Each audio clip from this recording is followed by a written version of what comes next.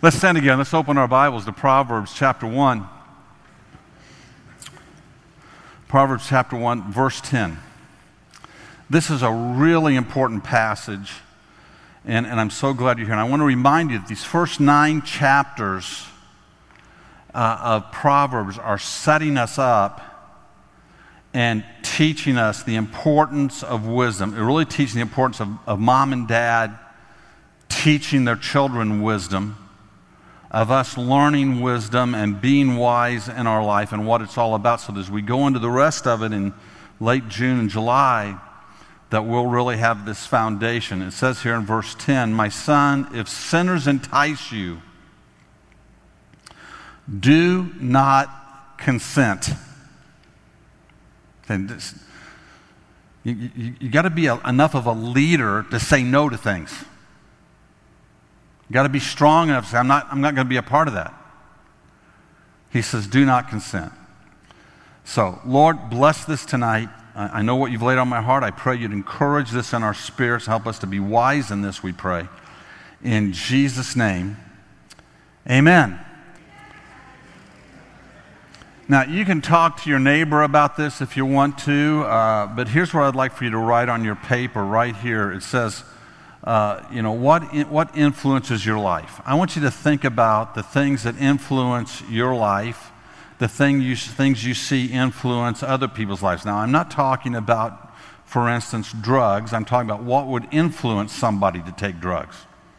So what are the influences that influence your life or you see influencing other people's lives? So go ahead and take a minute.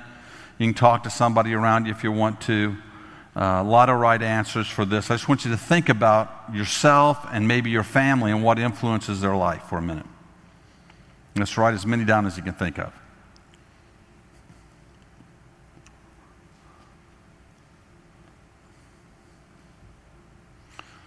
You can keep writing. Ben, come on up here real quick. Ben is my lovely assistant tonight. Isn't he a lovely assistant?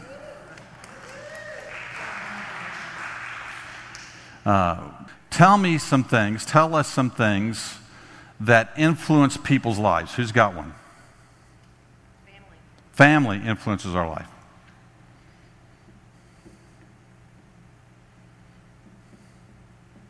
Okay? People, places, and things. People. Sometimes places, okay. Anybody else? Yes. TV, television, radio, media. Weather can influence our lives. Popularity and acceptance. Popularity, desiring to be popular or accepted. So our desire is to fit in. Our workplace can influence our life. We hope Scripture influences our life. Okay, I can't hear you. Recognition, a desire for recognition, driving for recognition can influence our life. Government can influence our life. They're really trying to right now. Pain and suffering can influence our life. Oh, there you go. A desire for money can influence our life, can it? Desire for ease and comfort can influence our life. Culture, absolutely, culture influences our life. Time can influence our life. Teachers. The church, we hope, oh God, I'd be really depressed if the church doesn't influence our lives. Yeah. Role models.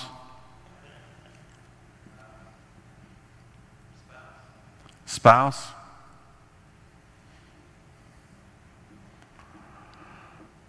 Anybody else have another one? God. Well, hopefully God, the Holy Spirit, will influence our life.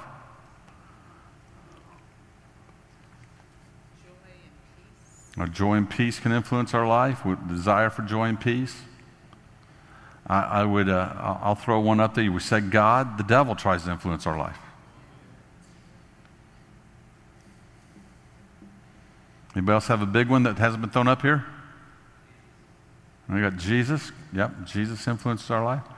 Here's what you've got to look at with this. Thank you, Ben. You've been very helpful. Didn't he do great?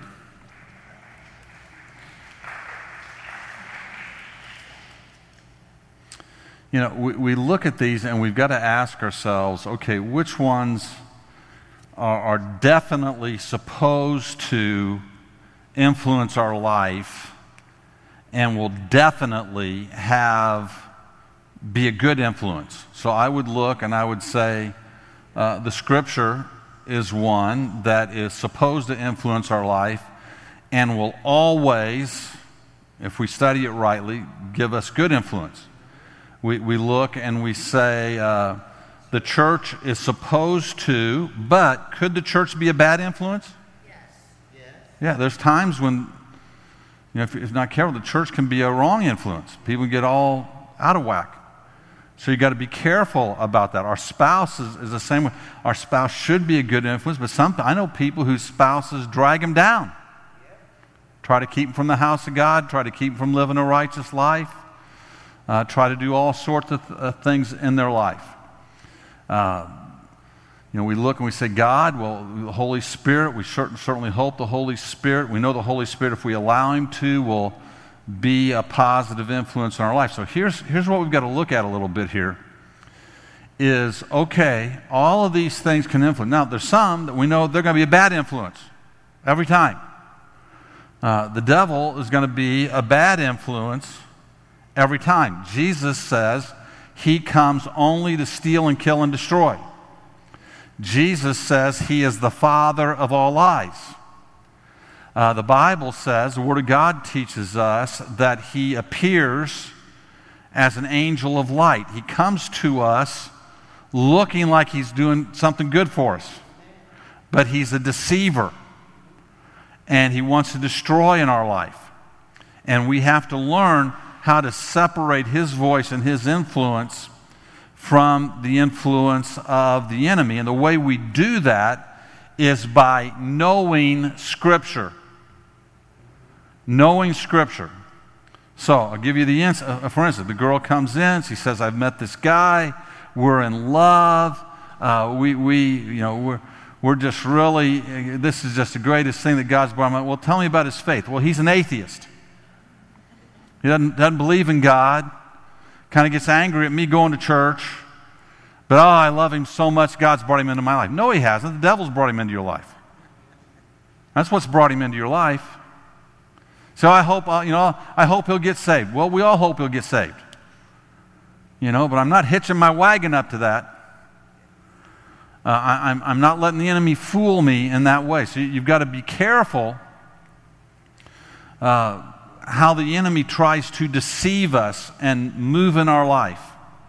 We've got to be careful about, politics and how they impact our life, and TV and media and teachers, and our desire. This is really good. Our desire for comfort, our desire for recognition, our desire for everything to be joyful and peaceful, our desire for popularity, all of a sudden, because we want those things more than we want righteousness. We want ourselves or our children to experience the joy, the peace of this world more than we want them to be righteous. We can suddenly be influenced into things, led into things that deceive us and take us the wrong direction. When I held my children in my hand when they were first born, I remember this so clearly. The overwhelming thought, this person is going to spend eternity somewhere. This person has the power to bring great joy into my life or to worry me to death. That's what this person has, to break my heart. And it all comes down to what's going to be allowed to influence their life. And so I've been very, very careful about what I allow to influence their life. And I would tell you, when we sit and look at this, we, as parents and grandparents, we can't just think about it for ourselves, but you think about, teachers or coaches or other people of influence in their life. And we think many times, well, these are benign. But if you dig a little deep in some of them, you discover they're not benign. There's agendas. There's a purpose in what they're doing. And you've got a diligent parent is aware of that and is aware of an agenda wherever it may be. It may be in a school system. It may be in a school board. You begin to understand the agenda, and then you've got to deal with that agenda and say, how do I protect my child from that influence, from those kind of things? And when you're going into a classroom in college or university or where, you've got to be aware, what's the agenda? What is the, and it's not long until that agenda, you go into a science class or you go into something, you begin to understand there's an agenda here. There's something they're trying to teach us. There's something they're trying to influence the way we're thinking. And you've got to be aware of that. TV shows. How is this TV show influencing my moral point of view? How is it influencing my children's moral point of view? How is this making me think? The music they listen to. How is it influencing the way they think about sexuality, the way they think about God, the way they think about conversations and words and the things that they say? You've got to be aware of this and talk about this and understand, listen, there's an influence that comes through these things. I would warn any parent, there is especially with the internet today, and you may have heard me tell this story. I was talking to a consultant once, and he was asking me about hiring staff and the questions that we ask, and I told him one of the questions we ask a lot of questions. Have you ever struggled with pornography? And he looked at me and said, wrong question. I said, why? I thought that was a good question. I thought it was a bold question. I thought it was a right. He said, no. Not in this day and age. You ask them when they struggle with pornography. I said, what do you mean? He said, these kids grow up with a computer in their room and they have seen things they shouldn't see. We begin to read the statistics and we discover that the average age a child sees something that they shouldn't see on the internet is about 8 or 9 years old. It's a scary day. You've got to understand. That's why in our home, we put the computers where everybody was going to be. We put them in places where we could monitor them. We monitored what sites they went on. We watched everything, not because we thought our kids were bad, but because the opportunity is so bad that it can influence them and suck them into something before you know what's going on. We have to be aware of influences. We have to be aware of the influences over our life. Friendship. I don't know do we have friendship up here? I don't see friendship. Friends are one of the big ones. People, and we say people. You've got to know. I had friends that I ran around with in high school that, they weren't evil people. They didn't hate God. They loved God. But when we were together, we were going to get into something ornery. We were going to find something to do. Now that wasn't being evil. That was just being goofy, being a teenager. But there's I've seen so many kids as a youth pastor. I saw good kids that love, but they get around this one person, and all of a sudden they'd be trying things and doing things that if they weren't around that person, they wouldn't be doing. They wouldn't be talking that way. They wouldn't be acting that way. And so I've got to look. I used to always tell parents, you want to know how your kids are acting when they're not with you? Look at who their friends are. Your kid knows how to keep it covered up. You'll discern it through their friends. When you look at their friends, you know who they are. You're going to see something about who your kid is. So these influences, and our job, what we read here in Proverbs with our children, is to protect their influence, and we're to also watch what's influencing us. There are people at work, there are people in our life that if you're not careful, they will make you negative, they will discourage you, they will make you feel rebellious towards the leaders around you. They'll stir you up about stuff that's really none of your business, and all of a sudden you're all worked up about things. And if you really step back and you think, the only reason I'm really worked up about that is them, it really doesn't bother me that much. But this is the key thing. What do I want to influence my life? I've also got great friends. I also had great friends that when I was with them, guess what? They influenced me towards righteousness. They influenced me towards good things. Till I got mature enough to say, you know what? I want to be a friend like that. I want to influence people towards righteousness. I'm not going to be influenced by those who aren't. I'm not going to go to those places or be with those people. So we have to understand these are the influences around our life, and you've got to be aware of them, because if you're not, you're just going to be influenced. So this is what Proverbs is talking about in this portion of the verse. He's just talked to us about the fear of God is the beginning of wisdom, and now he comes to us and he tells us what's this first sentence? My son, if sinners entice you, do not consent. Don't give in to them. Don't be a part of them. So, what does a bad influence do? So let's look at Proverbs chapter 1. He says, my son, if sinners entice you, do not consent.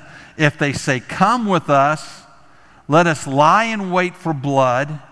Let us ambush the innocent without reason. Like Sheol, let us swallow them alive, and whole, like those who go down to the pit.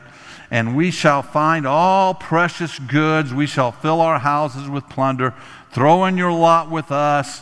We will have one purse. My son, do not walk in the way with them. Hold back your foot from their paths. For their feet run to evil, and they make haste to shed blood. For in vain it is a net spread in the sight of any bird, but these men lie in wait for their own blood. They set an ambush for their own lives. Such are the ways of everyone who is greedy for unjust gain. It takes away the life of its possessors. Now, it's pretty easy for us to kind of glide through a passage like this and say, look, nobody's trying to get me to go out and rob people. I hope. But it's much deeper than that. What this passage is telling us is that bad influences make grandiose promises. They tell us big things. This is what the media does to us. This is what music does to us. This is what culture does to us. It makes grandiose promises about if you live this way, this is the right way to live, this is how you should live. And listen, these grandiose promises appeal to our flesh. They appeal to our lusts. They appeal to your children's lusts. And you just got to be aware. You can't be naive about where your children are at. But what they do in the end is they leave us ensnared and they leave us destroyed. They trap us in things that ensnare us. They destroy relationships. They destroy our health. They bring addiction into our life. They destroy our moral compass. They destroy our right relationship with others. These are destructive things. They look and sound good in the moment, but they are a lie of the enemy to destroy our life. Bad influence is motivated by the enemy appealing to personal greed and personal desires. He makes excuses for us to do it. He uses people to influence us to do it. He glorifies it. on TV in our generation, on TV and through music and through all these things that we've talked about. He glorifies these things so that we think it's right and natural, but they are there to ensnare us and to destroy us. In Proverbs chapter 7, it says this: "For at the window of my house I looked through my lattice, and I have seen among the simple, I have perceived among the youth," young people, "a young man lacking sense, passing along the street near her corner, taking the road to her house in the twilight, in the evening, at the time of night and darkness.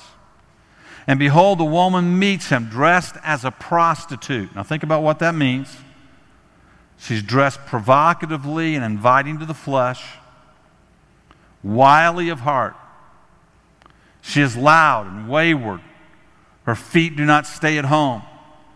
Now in the street, now in the market, at every corner, she lies in wait. He says, this is all over the place. It's all over. Lies in wait. She seizes him and kisses him, and with a bold face she says to him, "I had to offer sacrifices the day I paid my vows, so now I have come out to meet you, to seek you eagerly, and I have found you." The enemy comes to seek us eagerly. "I have spread my couch with coverings, colored linens from Egyptian linen. I have perfumed my bed with myrrh, aloes, and cinnamon.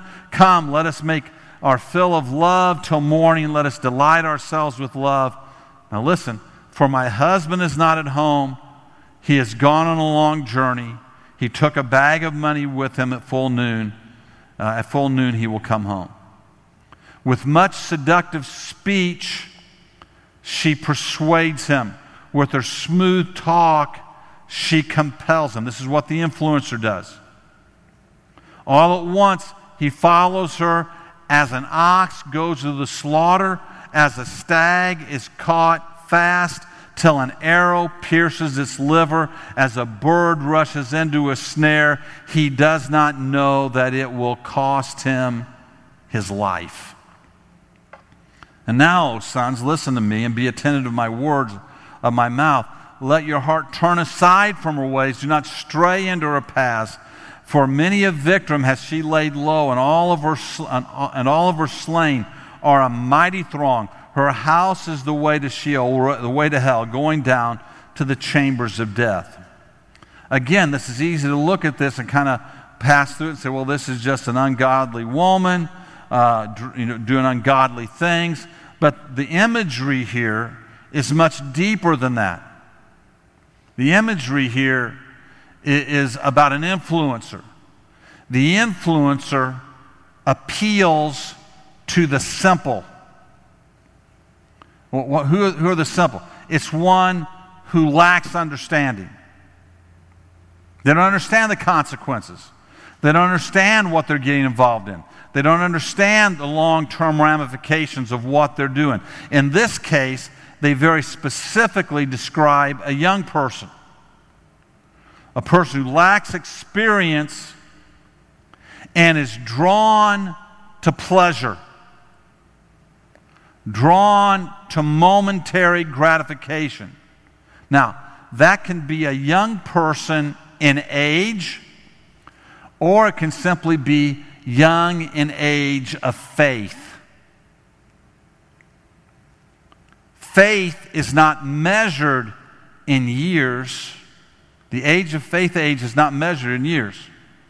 Faith age is measured in biblical knowledge and obedience. So you can have a guy, he may be, 60 years old, and he has been so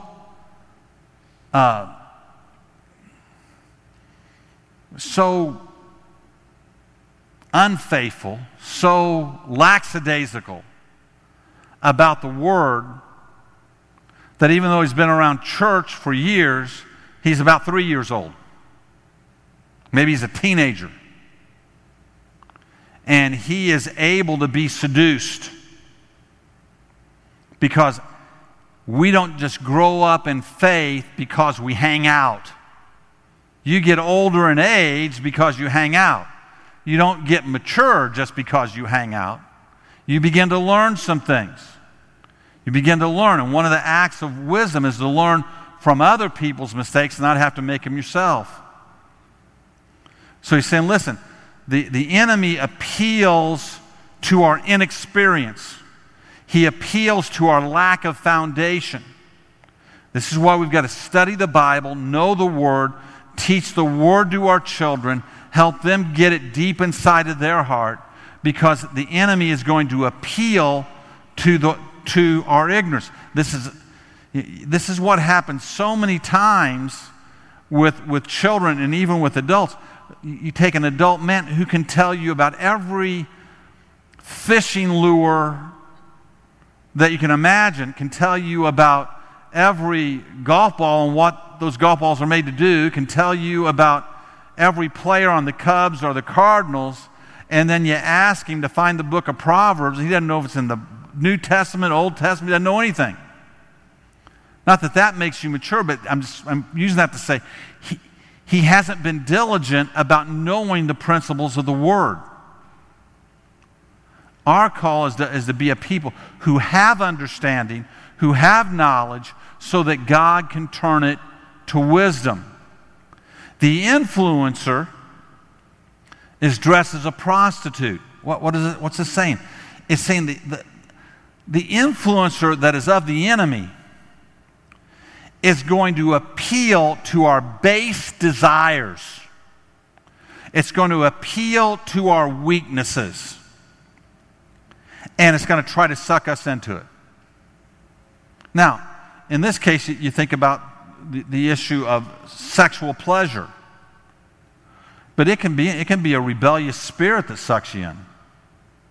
It can be a mean-spirited thing that, boy, you get caught up in it and you become just kind of mouthy and nasty. It can be a dishonest spirit that excuses away doing what's honest.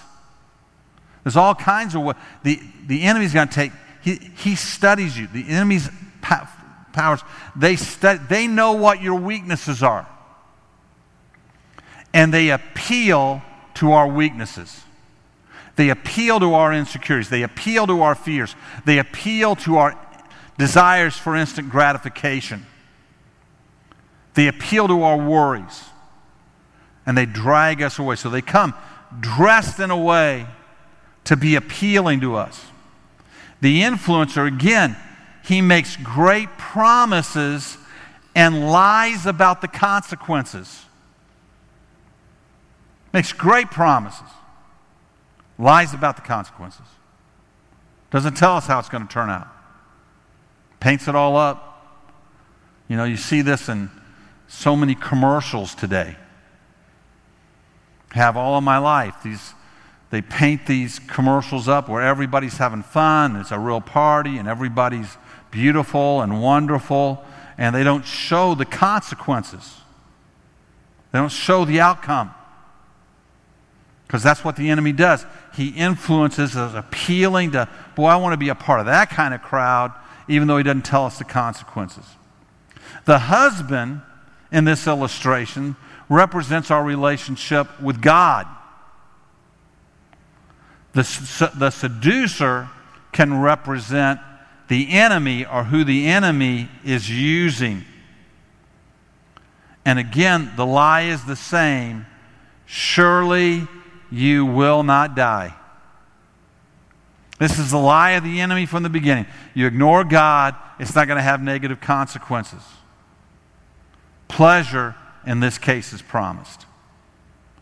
And this passage warns us. It says, listen, many and mighty are those she has deceived. This gives this isn't just for the weaklings.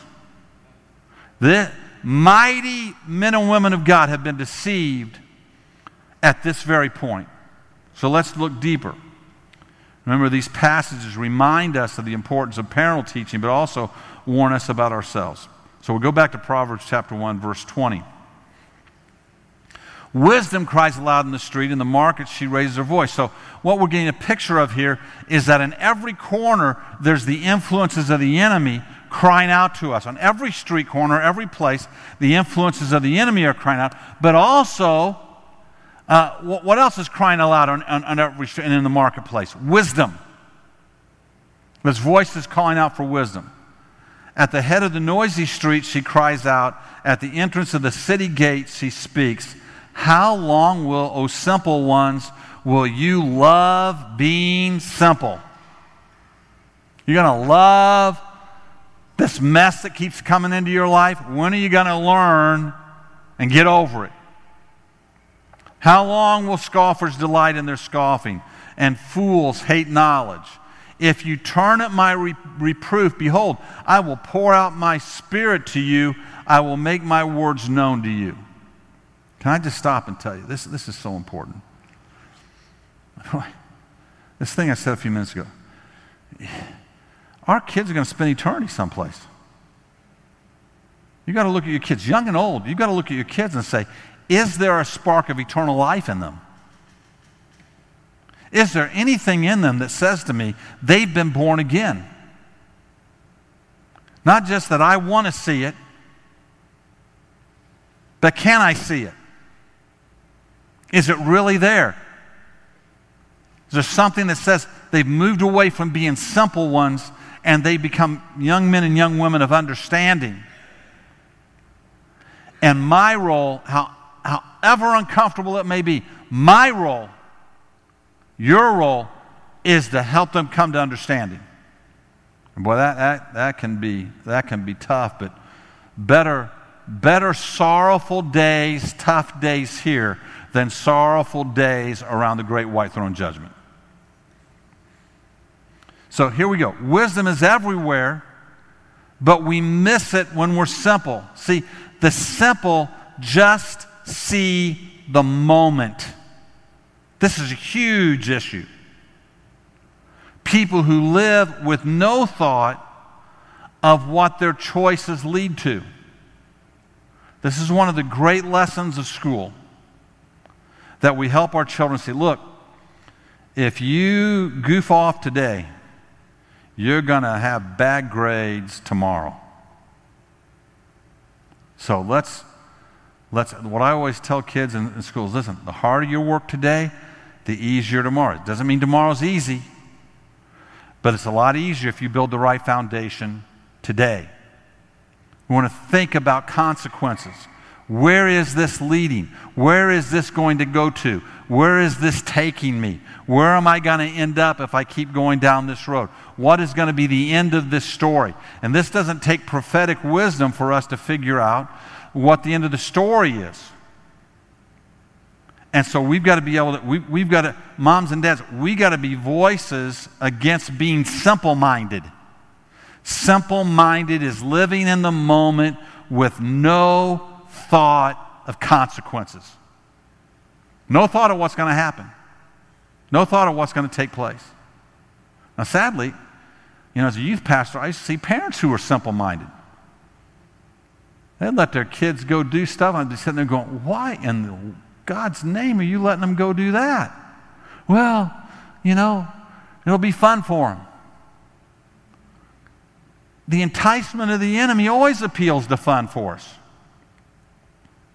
We've got to be the ones to say, no, I'm not comfortable with that party. Oh, but everybody else is going. A lot of people are going to hell, sweetheart. We're not going to that party.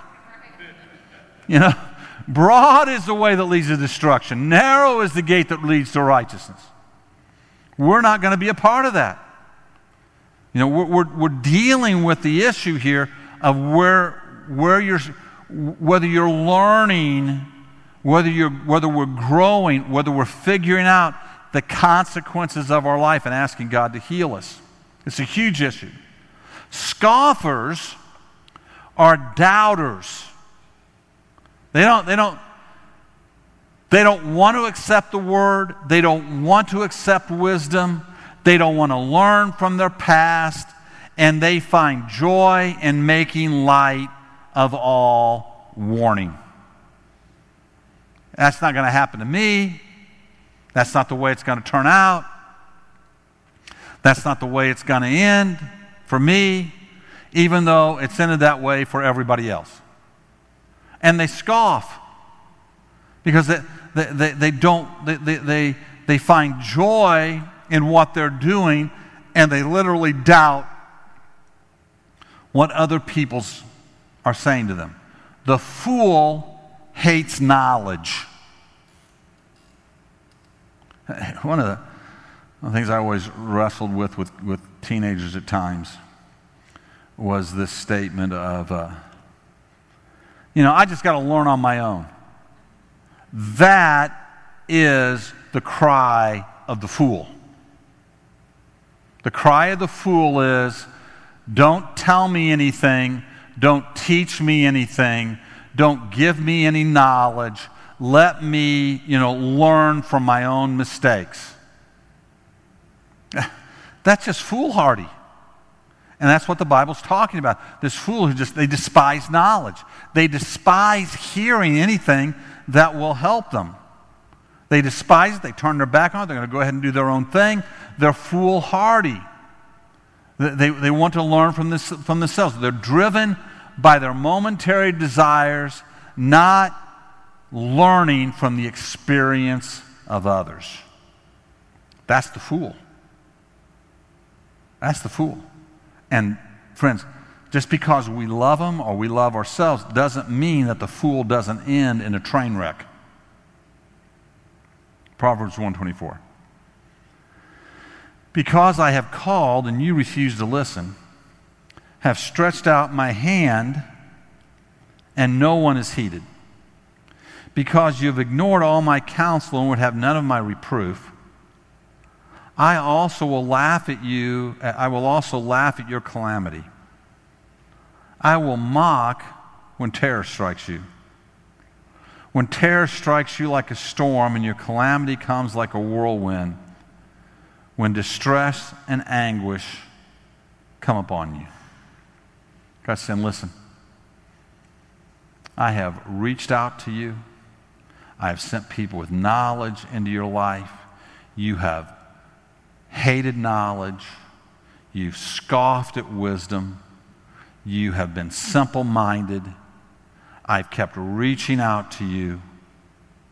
And the day where you're going to pay the price for that foolhardiness is going to come, and it's going to bring calamity. It's going to bring a lot of pain. It's going to bring a lot of suffering. And you're going to run to me and say, help me get out of this, but you are ensnared. Doesn't mean God's not gracious. I remember when I was a teenager, we had a group from a college come in, and they put on a play. And as a teenager, this play was fascinating because they had an altar call in the play, and this girl comes up, and she is weeping and weeping and weeping and weeping and weeping at the altar, and they're trying to comfort her, and they're praying for her, and finally says, I've sinned so bad, I've done so many terrible things, God can't forgive me. And they're assuring her, God can forgive you. And it was a very emotional little play. And finally, they convinced her that God loved her and that he would forgive her of her sin, whatever it was. And she was like, oh, good. And then she looked, she says, does this mean I'm not pregnant anymore? And boy, the startling thought of that as a teenage kid slapped me in the face. The startling fact that God will love me and God will forgive me, but the circumstances of my sin may still be upon me, and life may still have tough consequences, and there may be hard things to overcome, whether that's because of addictions, whether that's because of sexual sin, whether that's because of breaking a law. There can be because of a car accident, because you were foolish. Those consequences can still be there.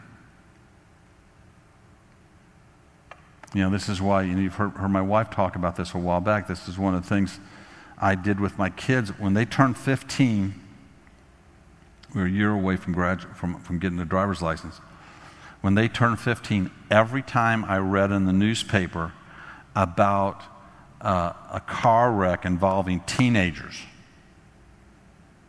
and some of them were pretty dramatic. Some of them, other kids were killed in them. Some of the kids were maimed in them. And they'd be in the paper. I say, okay, I want you to read this article. Say, oh, that's so morbid. No, I wanted them to understand. When you get behind the wheel of a car, or you're in a car with your friends, you are not immune. There are consequences for bad decisions. There are absolute consequences for bad decisions. That's what I was trying to teach them. That's what I taught them. Listen, when you get behind the wheel of a car, you have a responsibility to everybody in that car. You have the responsibility to people in other cars to, if there's an accident, if something happened, that you can sit there and say, you know what, I was not acting foolishly. It was an accident. I can put my head on the pillow and say, there's nothing I could have done about that. It was just an accident. Nothing can save you. I tell them, nothing can save you from having an accident. Accidents happen. But if they happen because of foolishness, then you bear responsibility. You bear responsibility. This is the course in every action of our kids' lives. We have to help them to understand.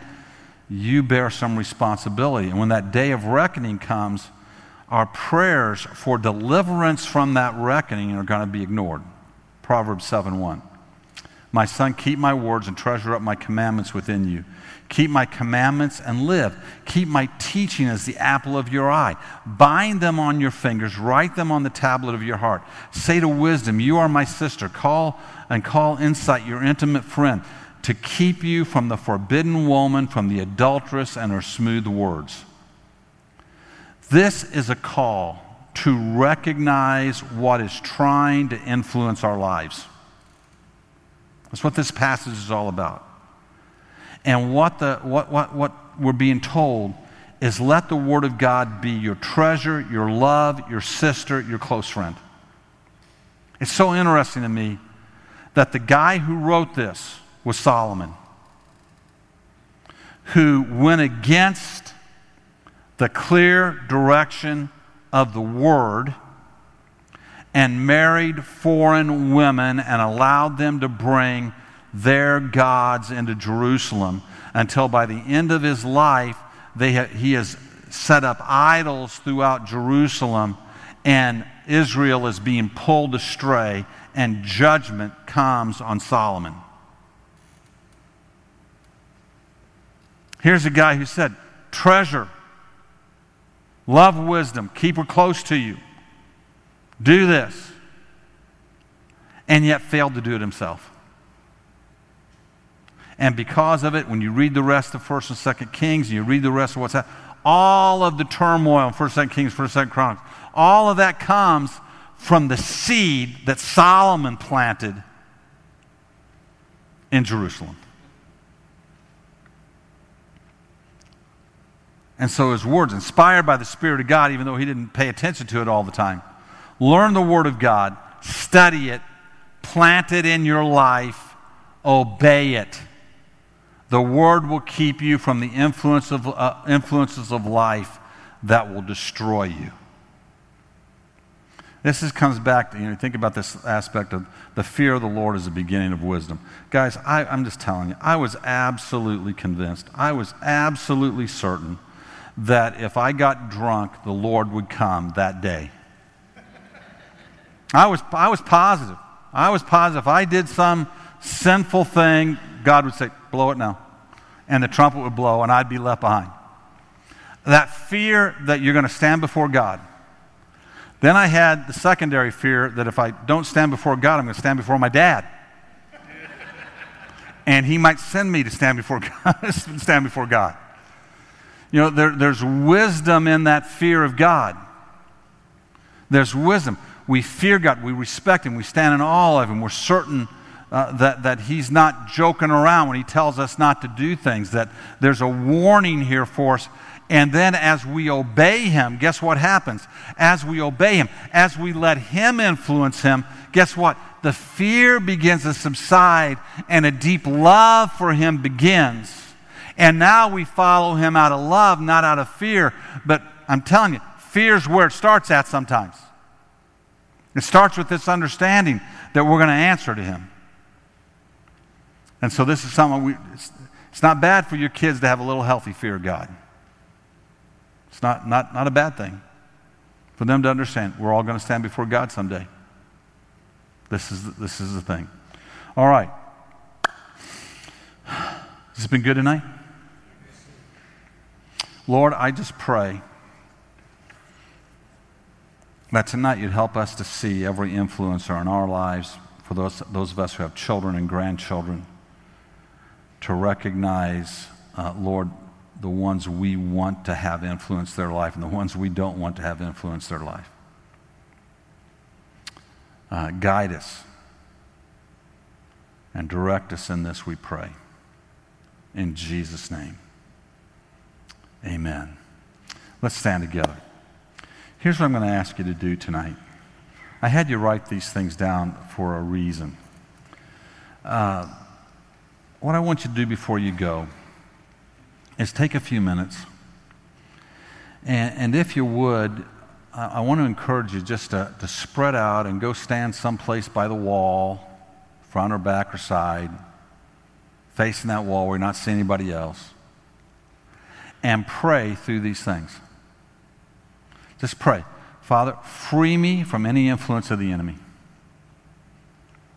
Any place where the enemy's influenced my life in the past, it's affected my thinking, affected my heart,